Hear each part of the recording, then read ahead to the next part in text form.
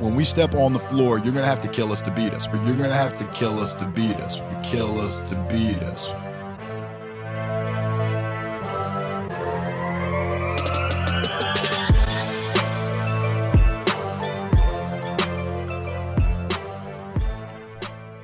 Welcome to Hawk Talk, the one and only podcast for all things St. Joe's basketball. My name is Peter Carney, and each week, me and St. Joe's hoops aficionado, Tony Morelli, will talk news and notes to keep you in the know on the St. Joe's 2021-2022 men's basketball season. This season's set up to be an exciting one on Hawk Hill, and you won't want to miss a moment of it. Hawk Talk will keep you covered. The Hawks will be flying in soon, so let's get this started.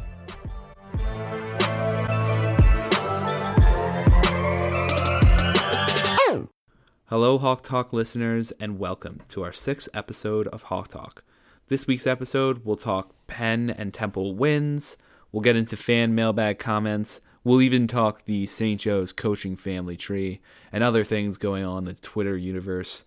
So you won't want to miss a moment of it. So without further ado, enjoy.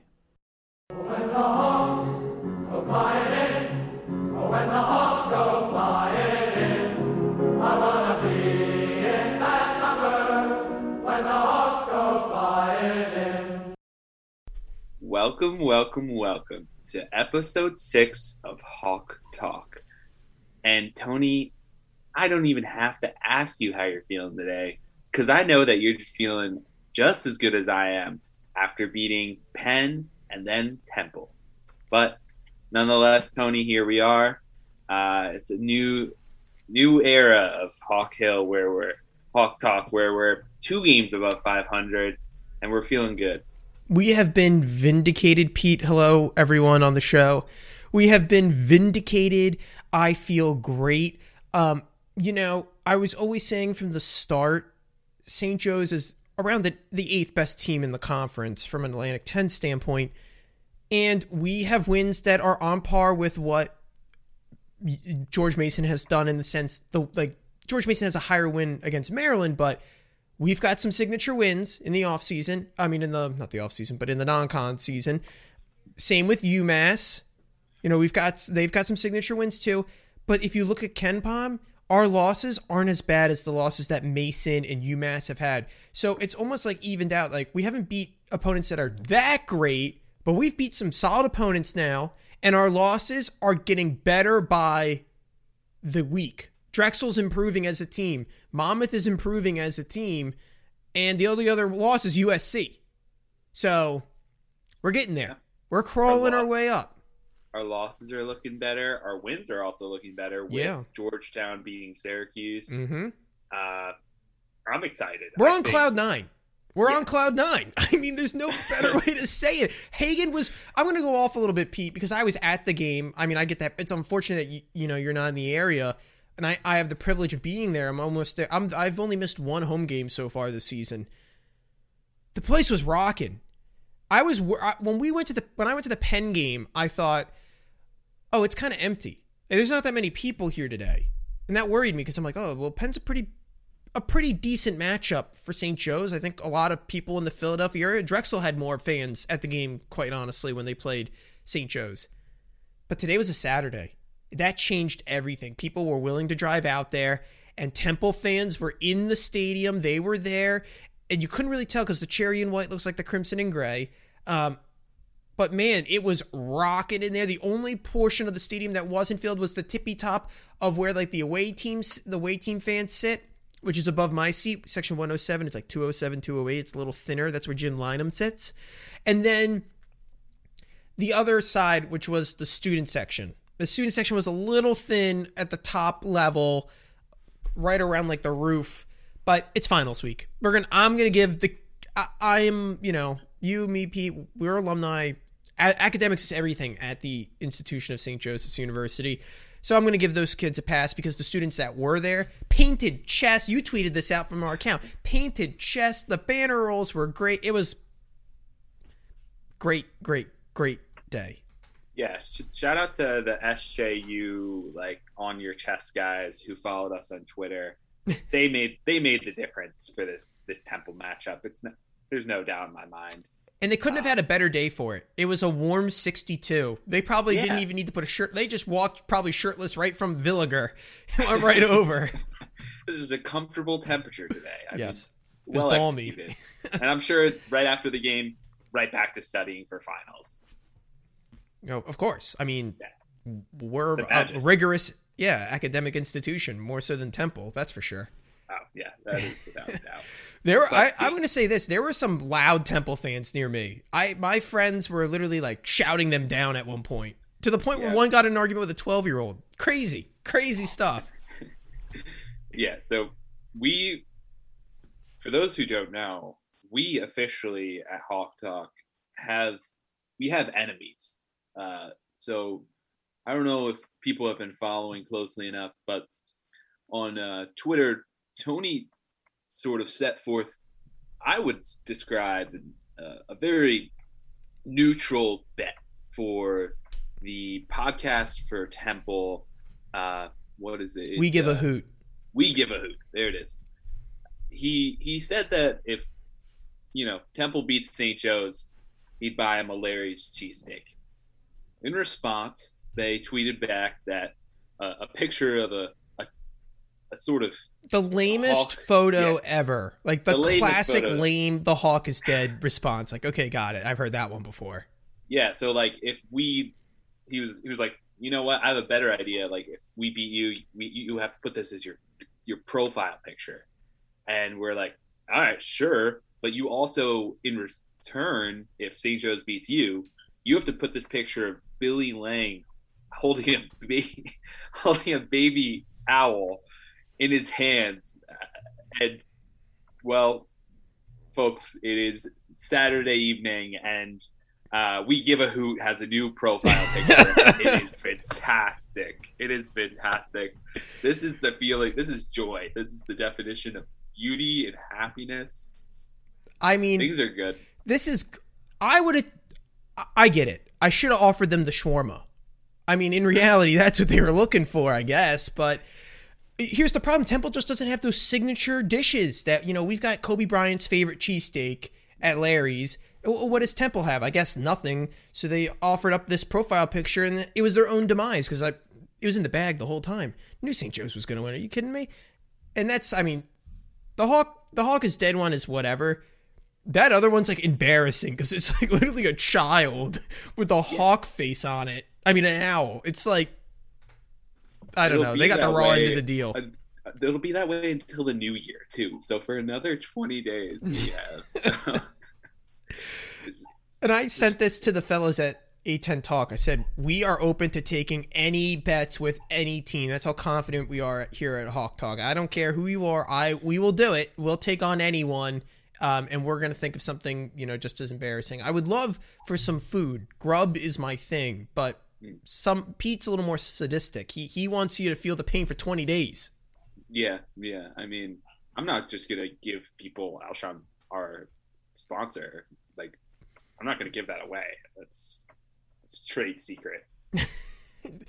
I was thinking about recording an Alsham like take in the sense of like I guess it's called like a scrub or a spacer or whatever in radio business, and like cut an Alsham commercial for the podcast. Pete, that's my homework for the next episode. I'm going to work on like a legitimate Alsham commercial that we're going to play on the show. Talk to our people at Alsham. They'll get you covered. I'm sure they'll throw a few shawarmas at you. Yeah. Mm-hmm. Or a couple dates at the minimum. But talking serious basketball here, I mean, going down the stat lines from the St. Joe's end, I was pretty. I mean, Jordan Hall obviously jumps off the paper at you with 26, 8, and 5. But I was happy almost all around. One thing that I want to point out from this game that I was particularly happy with was when Ejike had to step off the court. I felt that the bigs did a nice job, specifically Anton Jansen, who got sort of his, I don't know what you'd call it, but Ryan Daly gave him a shout out, said he's the most improved player he's ever worked with. And I keep saying this to myself, like, you just got to trust Tony. Tony said this from the beginning. Anton's actually he seems like he's going to be a significant player for us, and he's really improved. And it's not someone who you should be worried about having on the court. He hustles hard. He gets the right spots. He seems like he knows what he's doing. And at times I feel better about having him at the center than Charles, CJ even. But I was happy about both their performances. A little worried on my end about Jack Forrest. I love him, so I really want him to step it up. It's not even step it up. It's just like he's in a funk. So is our guy Taylor Funk, kind of, but not even. I mean, Tony, I don't know if you want to sort of talk towards how you felt about individual performances. So let's go back to Anton. You said one thing that really resonates with me is positioning. That's everything for a center. Putting yourself at the right spot underneath the rim. One, to set screens. One, not to set a moving screen, which is always an issue with setters. Positioning for rebounds. Positioning for blocks. Positioning to defend the low post. A lot of Temple's centers were settling for threes, and that's why their shooting percentage was so poor. Anton positions himself really well. He has gotten better at not making mistakes, and I think when he does foul, it's the right foul. And that's another thing. It's when he's fouling, it's not like, oh, this guy had a clear path and he was going to score anyway. Now he just gave him a free throw. No, this is Anton forcing them to take a hard shot, fouling them hard, and then they missed 2 free throws. Like Temple's free throw was terrible. They were like, everyone was, like St. Joe's played really good defense and they stopped a lot of shooting from happening, and they forced Temple to take really tough mid-range shots and then settle for outside threes. But the other thing was Temple left so many points out there, and you can go off and say we don't have Khalif Battle to win this game, but if you're not even hitting free throws, I don't think they win the game with Battle in it, because you're not hitting the free points. And St. Joe's was like way bigger than Temple. When I watched Temple play University of Maryland Eastern Shore, Temple looked much bigger and more physical than I thought they would be in person. We had way more size. I don't know what teams we're going to play for the rest of the year. They're going to be able to deal with that size. As you said, Obina plays, and then Anton's getting better. And then worst case scenario, you put Coleman in, and I don't even think Coleman's like that much of a worst case scenario. He's just a third center that really plugs the middle, and he got some decent minutes today too. It's not like we're just ignoring him. I think just Billy's really focused on making sure he plays the correct center against the correct opponents. So those are my thoughts. Yeah, 3 centers. When has that been the case for St. Joe's? I mean, it just hasn't happened. So I'm pretty happy about it. And it's the world of difference. It is a world of difference from Funk being at center. Funk is so much better at power forward. That's his true position. And he's still, today he had 13 rebounds. I mean, that is just a stud stat to have. I think some people I've seen seem very worried about Taylor Funk and his offensive output. I am not worried at all. I think it's really important that as a team, we become diversified in our scoring options, and also just diversified in confidence. It's great to see Jordan Hall hit shots and feel confident, because that hasn't been what we've seen from him all year, but it's what he's capable of. This is the last 2 games. 30, what did he have the other night? 30. He had like 32. 32. I think it was 32, and then 26 tonight. And he's so many times has he, when the team needed a basket in the second half, but Penn's making a push, Temple's making a push, Jordan Hall sinks a 3. Just steps right into it, sinks a 3. It's like, and you watch it, like, that's going in. I feel as confident with a Jordan Hall 3 now as I did with a Taylor Funk 3. And it goes back to our talk earlier this year, Pete. Taylor Funk is a good 3-point shooter. Jordan Hall is a good 3-point shooter. We knew this was the case because last year's stat, he was at a decent 37% or something. But if you look at the history and the statistics, he was getting better as the year was going on. So he wasn't going to get worse and go back down. He was going to, at minimum, stay at that certain level he finished the season at, which is like 40%, which is like really good. Like there's very few players who are your main ball handler who are that big who can also shoot a 3. It just makes it that much better. And Taylor Funk's going to shoot those shots. He has the green light whenever he needs it. Against Villanova, yeah, it was rough. But then against Penn, it was rough. But he didn't stop, and he made the right place, and he made some threes, and everyone in the room stood up and applauded for him. Literally standing ovation because he finally made one. It's like St. Joe's fans are so smart. They knew that Taylor had been struggling, and they recognized against Penn that he had broken this cold streak. He's back. We can trust him again. And then today, yeah, he was like 2 for 6, I think, from 3. And correct me if I'm wrong. Yeah, 2 for 6. Some of them were junk, but the 2 shots he did make, they were made at the right moment, making the right judgment, and they were open shots. 2 or 3 of those threes were literally from like the same 3 minutes where we had an offensive rebound, then we pass it out, then he shoots it again kind of scenario. He just wasn't fully set for some of them, so I'm not really that worried. When it mattered, he made those 2 shots, and they were at critical points of the game. Yeah, I'm not worried about Taylor Funk at all. I think we need to see, I'm more worried about Jack Forrest and maybe not Cam Brown necessarily, because I think he also does a good job of finding good shots. Bishop had a really good game today as well. He came in and he hit some shots that were necessary, especially in the half court sets. He drove to the lane on one, got a foul that was really good, and then I think he hit a 3. So he made some nice big important some important baskets off the bench for the team. Yeah, I think as far as performances go, this felt like St. Joe's really made Temple underperform, and Temple was just not hitting shots all game.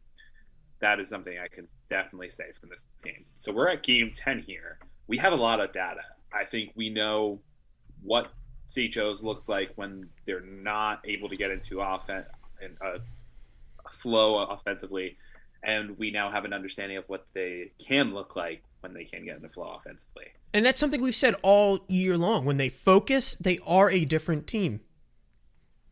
Absolutely. I think we saw it these last 2 games. I think perhaps those Drexel and Monmouth games go differently. I'm not sure. Monmouth looks good. They beat Cincinnati. That loss is looking a little bit better. They also had a very close game with St. John's, who's a really solid Big East team at home at St. John's.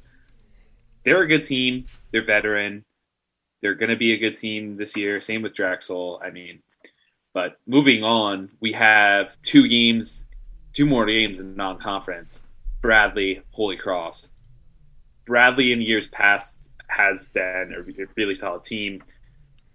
I don't think it's the harder the next 2 matchups, but I ideally hope that going into conference play, we have 2 more W's in the W column. So right, and that would put us at what, 7-4? 8-4.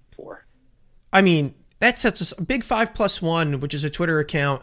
I think I quote tweeted him with our account. He was saying, you beat Penn. If you beat Temple, Holy Cross is a pretty easy win. I'm not going to say it's a win. I'm not playing that game. It's not a win until it's a win. But it's definitely favorable for us. It's a favorable matchup. And then it's a really tough game against Bradley. And then we're into A-10 play. It's like we can roll into A-10 play with an 8-4 record, a win over Bradley, a win over Georgetown, a win over Temple, and a win over Penn. Penn's not a terrible team to have a win over. Yeah, they're middle of the road, but I respect Penn. Always will. We'll never say not, because how many years with Phil Martelli did we roll into Penn and we were the favorites and we lose? Happened my freshman year. And that's not a knock on Phil. That's just me saying, you take that Penn team serious every year. Every year. I don't care if they're in a rebuild. They're going to play to win the game, as Herm Edwards said. So we're sitting well. Even with, you were going to lose 2 games, just like when conference play comes around. There's going to be a couple games ahead. We could lose to LaSalle. I mean, it can happen. We can lose to Fordham. That doesn't mean we come out of conference play above 500 still. There's going to be those other games where it's like last year. How did you beat Dayton? Well, we just got hot. How'd you beat Richmond? Well, we just played really well. Like, there's going to be teams that we shouldn't lose to that we lose to, and there's teams that we shouldn't beat that we do. That's just how conference play goes, and having an 8-4 record going into it with wins against serious opponents who would be middle of the pack in the A-10 or above, it means that we're prepped and ready to go. This isn't a soft non-conference schedule. No, not by any means. And you have to be happy as a St. Joe's fan because you just beat 2 of the 5 Big Five. That is great. That's not something that's been a constant over these last few years. Just get happy. Like, if you're not happy, take a moment and just be happy because it hasn't been a constant. Temple's been very much so in control of the series the last few years. This was a good win. Yeah, and don't take 14-7. You just said it. They were 14 wins against our 7 wins against them. Take that with a grain of salt. Take that with a win, and look back to where we were last year. Last year was so bad. We are winning games. We're feeling confident. We're beating teams that have name recognition. Yeah, they're in a down year, but guess what? We were apparently in a down year too. So it's all just accept the wins. I hate these Debbie Downers, but they're out there. Don't be a Debbie Downer. Have a little joy. Yeah, I thought one more Debbie Downer note. I thought that since Casper, I don't know if you noticed, he went ponytail today. I thought he was going to go off because of the ponytail look. I think Casper, he gets a haircut, he's a different player. That's a hot take on Casper. I also love Reynolds' new haircut. But yeah, I agree.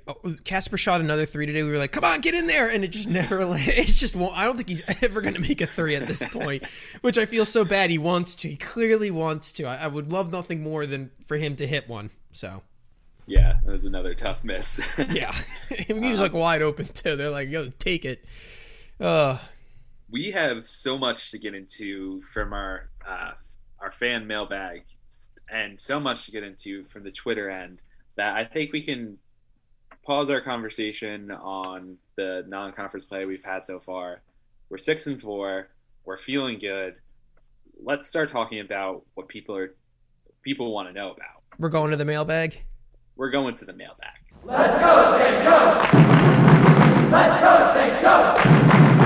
Let's go, St. Joe! You've got me. Excellent. So I played my little drop there. Hopefully it didn't end too early. But Pete, how do you want to do the mailbag today?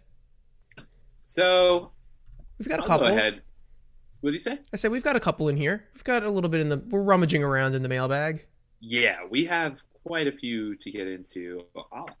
I'll go ahead and start us off with Crimson and Gray report. Crimson and Gray sort of says 2 things here. He says, hope to see Forrest and Cam Brown get it going in these next 2 games before conference play. If they can get going, watch out. Also, DJ, on a different note, DJ played the Wheels on the Bus today. That was a head scratcher. Yeah, Crimson and Gray report. I really hope more for me. I hope Forrest gets it going. I think he's really the type of player that needs to be in rhythm to do well. That's sort of been the commonality for him and Cam Brown. Cam Brown, that's been his whole career. He's up and down, up and down, up and down. For Forrest, we saw a pretty consistent outcome last year, but he was injured. So I would like to see him pick it up these next few games. I think he has the opportunity to do so. If I'm him, if I'm a basketball, trying to get into the mind of a basketball player, he has to take easy shots before he can start taking threes. But it'll get there. I'm not too worried about that. As for the DJ playing Wheels on the Bus today. That song slaps. Come on, that's a classic. Why are we complaining? Yeah, pick and choose your complaints, Crimson and Gray. I mean, yeah, who doesn't love the Wheels on the Bus? Children, it's a children's favorite. We're a family atmosphere at Hagen Arena. That's just how we roll, okay? And literally roll like the wheels on the bus. And this bus isn't stopping. This is like a SEPTA bus on 54th. It is making the turn, and if you're in the left-hand lane, you better back your car up because this bus has wheels, and they're rolling, and they're turning, and it's a head-scratcher, that's for sure, but they're coming. And they're, right by Alsham, our sponsor, that turn is devious for SEPTA. Always. And they park there, and then they go to Larry's, use the bathroom. So if that's the kind of bus we're riding, that's fine. That's representative of Philly and St. Joe's culture, so... And we're on the happy bus right now, We are on a happy. unlike most people on a bus, where I don't think it's very happy, it's actually one of the more depressing places on Earth. I think a bus is quiet. You hear the roar of the bus. No one's looking at each other. I don't know about you, but I don't ride the bus that often. And I hope that this bus is better than the one I've just described. All right, you want to get going on that? Yeah, we'll go on to the next one. It's time to move on. There's so many good ones today. I'm locked and loaded. We're on cloud 9. I said this multiple times, and I said, better get your questions in now, because me and Pete are not going to be this happy next week. Okay.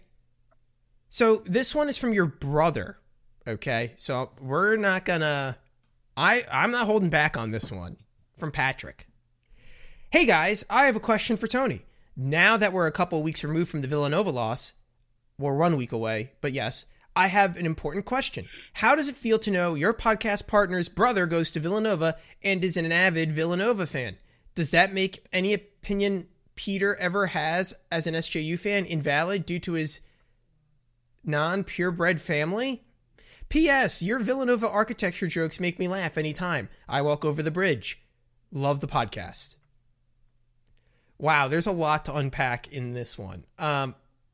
Purebred family. What are we? Are you a brand of racehorses? Like, what's going on? I don't know what that's about. That's kind of strange, but okay, Patrick, you do you, as the kids say these days. I'm sure they say that at Villanova. Always trying to find your inner self, your true self. Here's another thing. The bridge. Oh, yes, the bridge to cross Lancaster, similar to the bridge that we have to cross City Ave. The City Ave one is cooler because you can see down City Ave, and City Ave's just a wild ride, so you get to see cool drive. If you like me, I love Formula One. I'm in it for the NASCAR car races, Formula One, IndyCar, and City Ave is as close to professional racing as you'll ever get. Here's the thing about Villanova and your relationship to it, Pete. I feel so bad for you. I could never deal with that. Like, you must be a saint. You must have true loyalty to your family to ever share a table with someone who went to Villanova. I think I would probably remove myself from the family, never return, say I was going out for, milk, and then just never return. So I think that's the situation I would have found myself in. But luckily, my family, I guess you want to call it purebred. My brother went to St. Joe's, so, maybe I was just a little bit more influential on him than you were on Patrick. Yeah, my parents, they made a mistake. I mean, it was the last child. He's the youngest child. It's okay. We forgive him every now and then. We don't really. It's sort of like when Patrick comes into the room, it's sort of like a set of us. You just sort of keep your eyes straight. Don't look too much at him. Is he wearing the Villanova uniform? Chinos, Chelsea boots, finance vest. Is he wearing the Villanova uniform? I hope not. I would have to just finance. Is he a finance bro? I wouldn't be surprised. Yeah, you better transfer. I mean, there's still time. Yeah, I mean, the Temple, we beat Temple. It's fun. Come Nahegan. Yeah. Okay, you're up next, Pete. Sure. So this one is an interesting one. It comes from the Hawk of the women's basketball team, who says that we should have on the men's basketball team on the Hawk on our show. You don't have a name, Lady Hawk. It's so at I don't know what Whitty, ACHWHITTY. But why wouldn't she publish her? Why wouldn't she be like, "Can I come on the show?"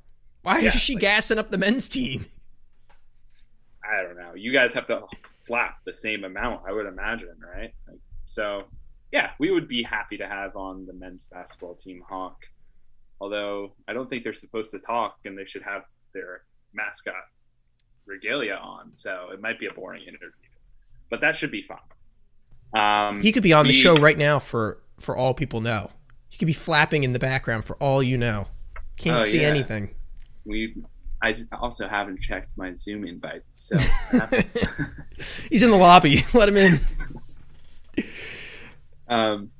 We got a new one here, Tony. So I'll just go back to back. It's from Hawk Enthusiast. Gotta read it. That's our most enthusiastic follower. Hawk Enthusiast, maybe late. You weren't. Good job.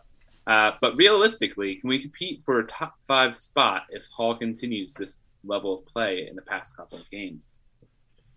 So for me, I would have to say that it cannot only be Hall playing to this level. You also need Eduque or Funk playing to similar levels that we saw Eduque play to today. Eduque, he had an awesome game. I mean, there were plenty of times we probably could have gone to him even more, but it was just having that threat that opens up so much for Jordan Hall. And Jordan Hall's finally just being able to capitalize on the fact that we can dump it down low, and it's almost not guaranteed, but it's very much so a threat. He's being an efficient offensive scorer in the deep post.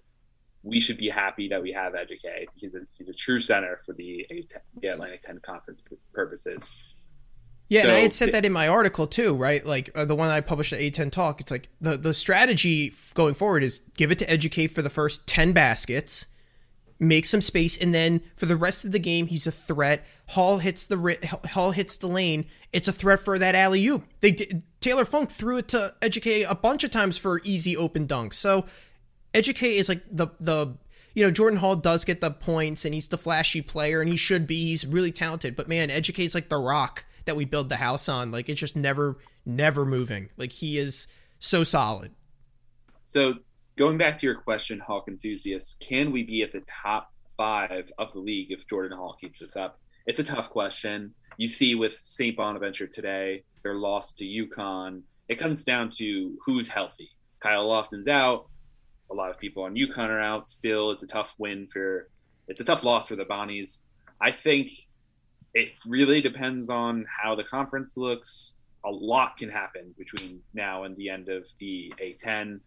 Do I think if Jordan Hall plays this good, will we be at the top 5? To answer your question, there's a really nice possibility. Say it, Pete. Come on. All right, fine. We'll be at the top 5.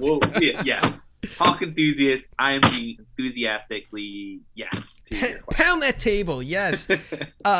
It's funny. My other Sean P, people might see him on Twitter, texted me the same thing. He's like, am I silly to think the Hawks are a top 6 team in the A10? Like top 6, I think is like the money mark where it's like, wow, we were top 8, like Tony said, because Tony's always right. But then like we beat Mason and UMass and Rhode Island enough to get to be 6th. Like that's what it takes. It's like now you got to beat Mason, UMass, Rhode Island. But we won't know until A10 play actually starts. Like it's still non-conference. But I think there's still a chance. I mean, this team looks good. When they fire on all cylinders, they're good.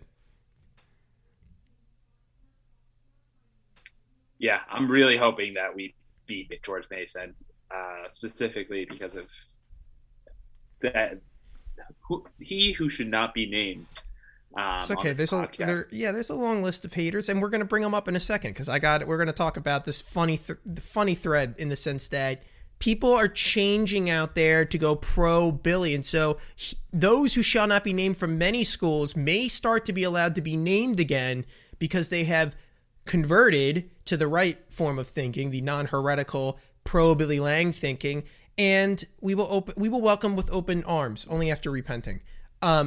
For being a heretic against Billy Lang. So let me go to Mil Fartelli, a favorite of ours. Great name, always will be. And he goes, what kind of production do you expect going forward from Jordan Hall? And this kind of ties into what that other question was.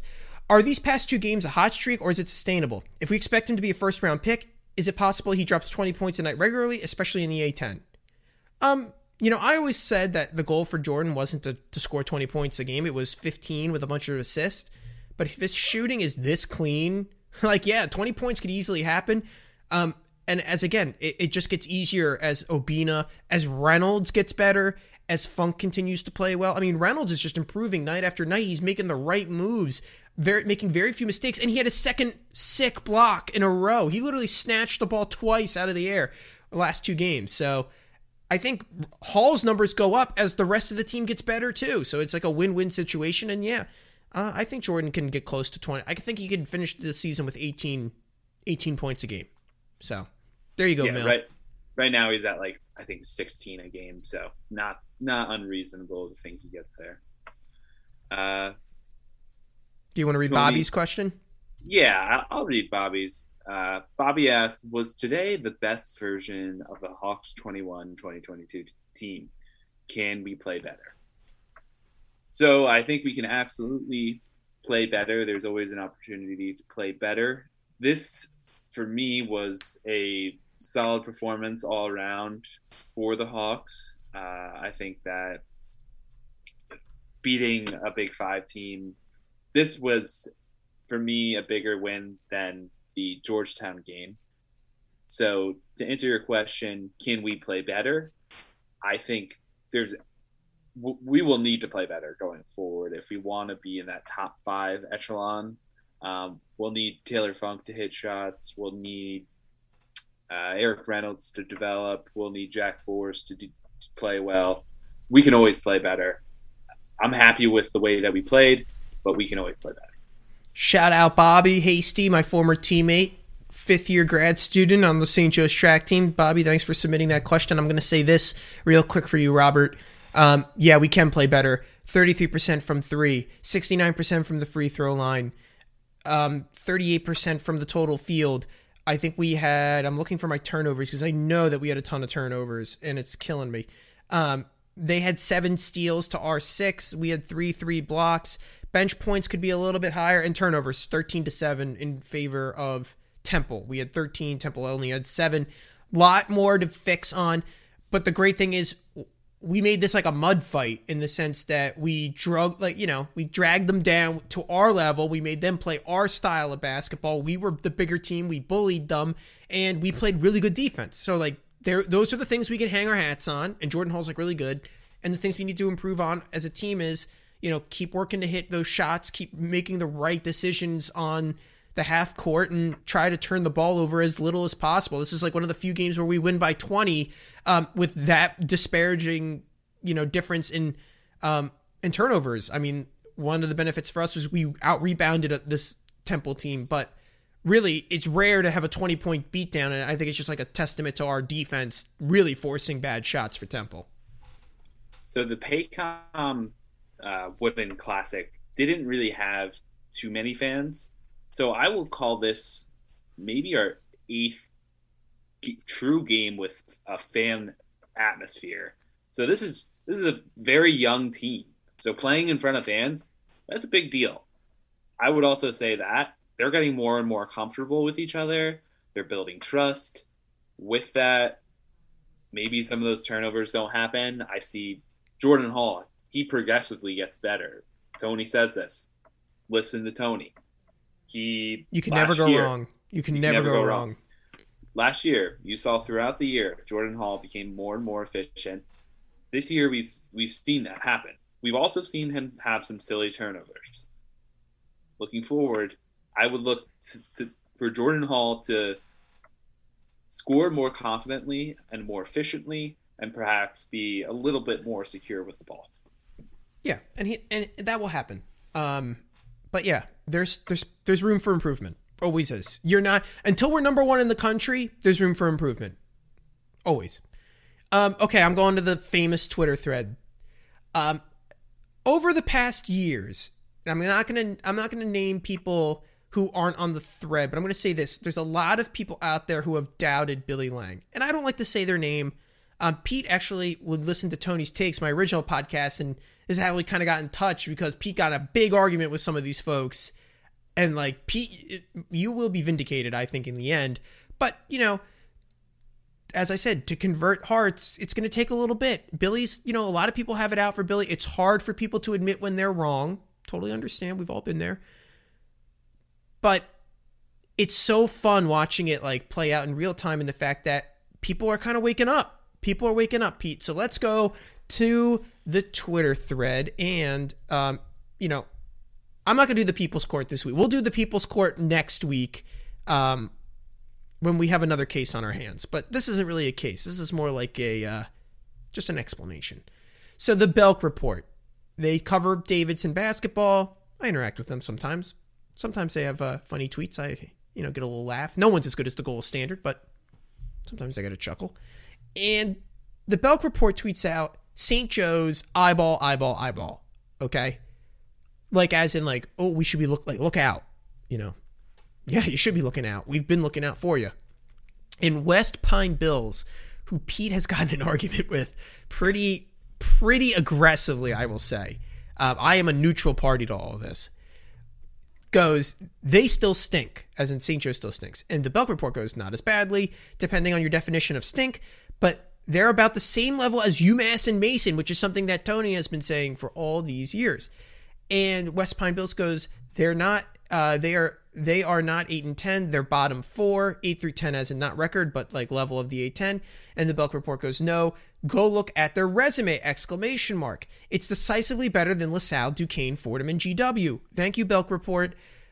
And then he goes, Fordham is 100% finishing higher than Joe's this year. And the Belk report responds again, maybe, but dude, go look at the actual results. I thought so too. Then I had to reevaluate after St. Joe's beat Temple.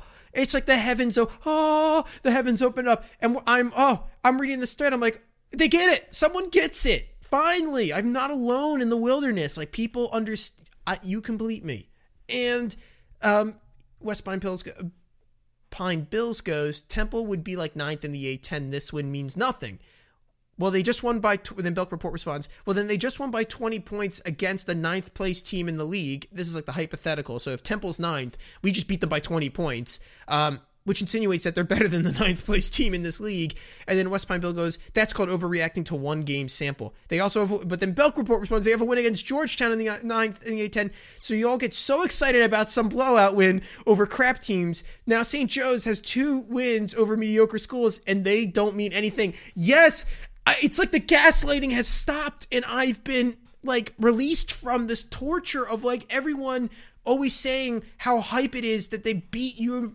Fordham lost to University of Maryland Eastern Shore, who everyone was freaking out about when St. Joe's beat them. It's like doublethink. What's the book, 1984? You hold doublethink. You have two opposite logical opinions that you can hold in your head at the same time. It's called doublethink. You can't do it. It doesn't make any sense. And yet some people find a way to do it because they evaluate a team and they go, oh, they almost lost to University of Maryland Eastern Shore. Then they go, Fordham's going to be better than us. They lost to Maryland Eastern Shore. I don't want to hear it. And the other thing that Belk pointed out was that we beat the teams that St. Joseph's beat, Georgetown and Temple are like around the 100 mark.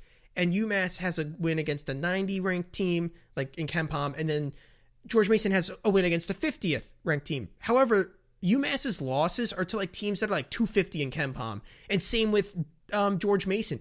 St. Joseph's losses aren't that bad, and our wins are pretty decent. We're like right there. Where it's like our losses are against teams that are kind of on par with us, and our wins are against teams that it's a nice little win to have. Like, it's okay to say St. Joe's is a decent team, even if you don't believe, like, West Pine Bills, like, doesn't believe in Billy. Like, that's fine. I get it. Like, you don't like the guy for some, like, whatever reason. But, like, if you're going to evaluate these teams, evaluate them fairly. I think he came out with a stat sheet the other week that I responded to where he said something along the lines of, like, Duquesne was higher than St. Joe's, but if I pointed out that St. Joe's wins are better and their losses aren't as worse. And he said the same thing. He just doesn't believe in Billy. So it's like, I guess you're going to let it's his, I'm not going to be able to convert him to the Lang Gang. Like, the Lang Gang's an exclusive club. But I'm going to say this, like, at one point, what's the point where you will come to the dark side? And then another Pete responded, and this was the icing on the cake. This is where I felt so good when I saw this one. This is like the primo of the crop. Petey Buckets. He works with A10 Talk, so I'm not going to say anything. I'm just going to state the fact. This is what he said. As a Billy Lang hater and Jordan Hall non-believer, it pains me to say I agree with Belk, and you kind of have to pay attention to them now. Vindication. Thank you. And then Petey followed me. So thank you, Petey. I hope you're listening. You're welcome on the show anytime to debate us. Open invitation. And I welcome all haters with open arms when they convert to the Lang Gang. We are not going to talk about the past. We're just going to talk about the future and the greatness of St. Joe's basketball. So it's okay. I don't hate you. I love you. I have no formal affiliation with A10 Talk. So Petey Buckets and we're not cool yet. I mean, I never got the follow. So I'm still pretty upset with Petey Buckets. But West Pine Bills. That one's a real fight for you. PD Buckets is like whatever. For you, it's West Pine Bills. Like that's like a knockdown, drag out fight. I remember when that happened. He tried to tell me that we're going to finish at the bottom two, and there's no way that we're finishing above Fordham. So it's perplexing to me how I don't know. George Mason also their Unraveling crown win of Maryland. Maryland's lost their last 3 or 4. Mark Turgeon is gone. Like that's not a good win anymore. I'm sorry. I mean, I'm just gonna say this, PD. It's not even worth. Like I don't bring this up to argue. I literally seriously bring this up just to say like how this Davidson fan account like they've really changed. Like this win against Temple has changed minds. Like that's the whole point. Not talking about any of this to hate on people. You can believe whatever you want. I mean, at this point, I'm a grown adult. I can't like care about stupid college basketball to like the point where I'm arguing with people, and I'm not arguing with these folks because then that's just not the case. But I will say this: it's just nice to see that some people do change their minds, and it's okay. And you know, it will all work out. People will come to our side, or they won't. But you know how we settle these things? With funny bets that we're gonna win. Like that's like the great, like that's how you know we all win in the St. Joe's wins in the end because we're gonna make these bets with folks. I have no problem going and doing a bet with any of these folks. Something funny, maybe something college basketball related. We'll figure it out. We'll have a good time. No anger or malice towards none. But that's how confident I'm in this team. I'm ready to make bets with folks. See, this is why it's good that Tony and I work together because I am so on edge. Keeping you off the edge. Tony's centering me. He's making me realize, Peter, come on, just come back a little. It's okay. Don't let these guys. It's like a therapy get to your session. head. Yeah, everything's good. It's like at the end of the day, I've got an office job. Like I really can't care that much about college basketball, and I think everyone else feels the same way too. So we just enjoy the wins. That we're here for the fun wins. Yeah, beating Temple by 20. That's not so bad after all. Oh, they feel so good. It feels so good. It is. What a time to be a St. Joe's fan. I wanted to talk about one more thing, sort of unrelated to what we've been talking about so far, but it's been lingering. It's about Phil Martelli and the Lang transition, and I think it's sort of interwoven with some of these conversations that we've been having on Twitter with West Pine Bills, Belk Report, PD, all those guys. And it has to do with how the move to Lang was an atrocious one. That's how they've described it. And I think we have to be getting to the point where we see that answer isn't so simple. I think that there's just not enough to say that it was a bad move. I think what it comes down to for me is realizing that when Phil Martelli left, pretty much he cleared ship. That doesn't happen. We lost our entire recruiting pipeline. That is not a commonality across coaches leaving in college basketball. There's turnover in Division I basketball coaching all the time.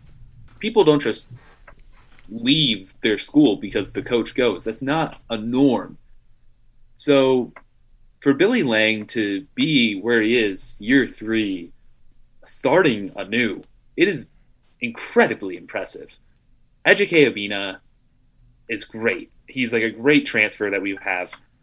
And I'm really happy I brought him up because I think he's going to help guys like Anton and CJ develop. And thinking about Jordan Hall, he's a guy from day one with Billy Lang, Cameron Brown.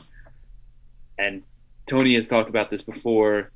Taylor Funk, and he's not a Billy Lang guy, but since Lang has gotten here, he's somehow become more efficient and healthier and more tone, and he's a better basketball player, and he seems like everything about the program is more basketball driven. Maybe we don't have the caliber of players that we once did, but we're getting there. And I think that's something that has to be noted. And you can't just shy away from that fact at this point. What do I have in my hands, Pete? It is a book by Jack McKinney, famous St. Joe's coach. You know, we've got like 7 of them who've coached in the NBA. He's one of them. And it's called Tales from St. Joseph's. St. Joseph's Hardwood. The Hawk Will Never Die. And there's a signature of Phil Martelli on it. I'm going to read a page. Because I was thinking about this, Pete. I don't know if we talked about this. Where is it? Ramsey's influence. So, for those who don't know, everyone talks about coaching trees. And St. Joe's had a little tree, you know, like a Christmas tree, that had the famous Dr. Jack Ramsey on it. NBA winning coach. You know, we just had this dude. Like, that was the thing, the magic about St. Joseph's was we had this tree of coaches. Ramsey's influence continues to resonate at St. Joseph's University. His influence on the Hawk basketball program transcends 12 seasons he spent there as the head coach. His disciples, the guys he groomed and shaped into coaches, have populated Hawk Hill ever since Dr. Jack's departure. Here's the Ramsey legacy of Hawk coaches who played for Dr. Jack when he coached them. Jack McKinney, coach for St. Joe's from 66 to 74. Harry Booth, 74 to 78. Jim Lynam, 78 to 81. Jim Boyle, 81 to 90. John Griffin, 90 to 95. Played for Lynam. The other one played for Ramsey's. And then he goes on, the Ramsey lineage arguably includes Phil Martelli. Phil was an assistant coach for John Griffin, who played for Ramsey and coached with Boyle. Suffice it to say, when it comes to St. Joseph's University basketball tradition, Dr. Jack has left a Hawk print that goes deeper than the Talons. And what happened when Phil left?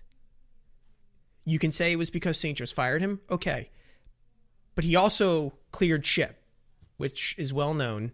Well known in the fact that it happened. Like, I don't know if I can't say he told people to leave, but the ship cleared. Like, there was no one there. And we lost all of that history. That was the coaching tree. And we supplanted it with a Jay Wright tree.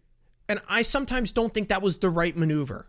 This is what I was thinking about after the Villanova game. I was thinking, maybe that's not the right thing. Maybe that what gave St. Joe's magic was, we have Dr. Jack Ramsey tree. Like, that's a better tree. LaSalle has the Tom Gola tree. Like, they've got their own tree. Cheney at Temple, they've got their own tree as well. Everyone had their own tree. I think to save the Big Five, everyone's got to stop trying to be like Villanova, and they got to be more unique in this sense. And luckily, Billy's winning the games he has to win. We didn't beat Villanova, but that's just a little history lesson for all of you out there. Dr. Jack Ramsey was the greatest coach in St. Joe's history, and we broke lineage with that, and that's why we're in turmoil, and no other team other than LaSalle in the A10 will ever understand that. The VCU coaching tree doesn't go like this. One of a kind. It's really sort of ominous is that there's one person besides from Phil Martelli who's still in the Jack Ramsey coaching tree. And there's two. There's Mil Fartelli, and then there's Harold Hawk Sr. This is true. I can confirm. The only way you bring back the Ramsey tree is with Jameer.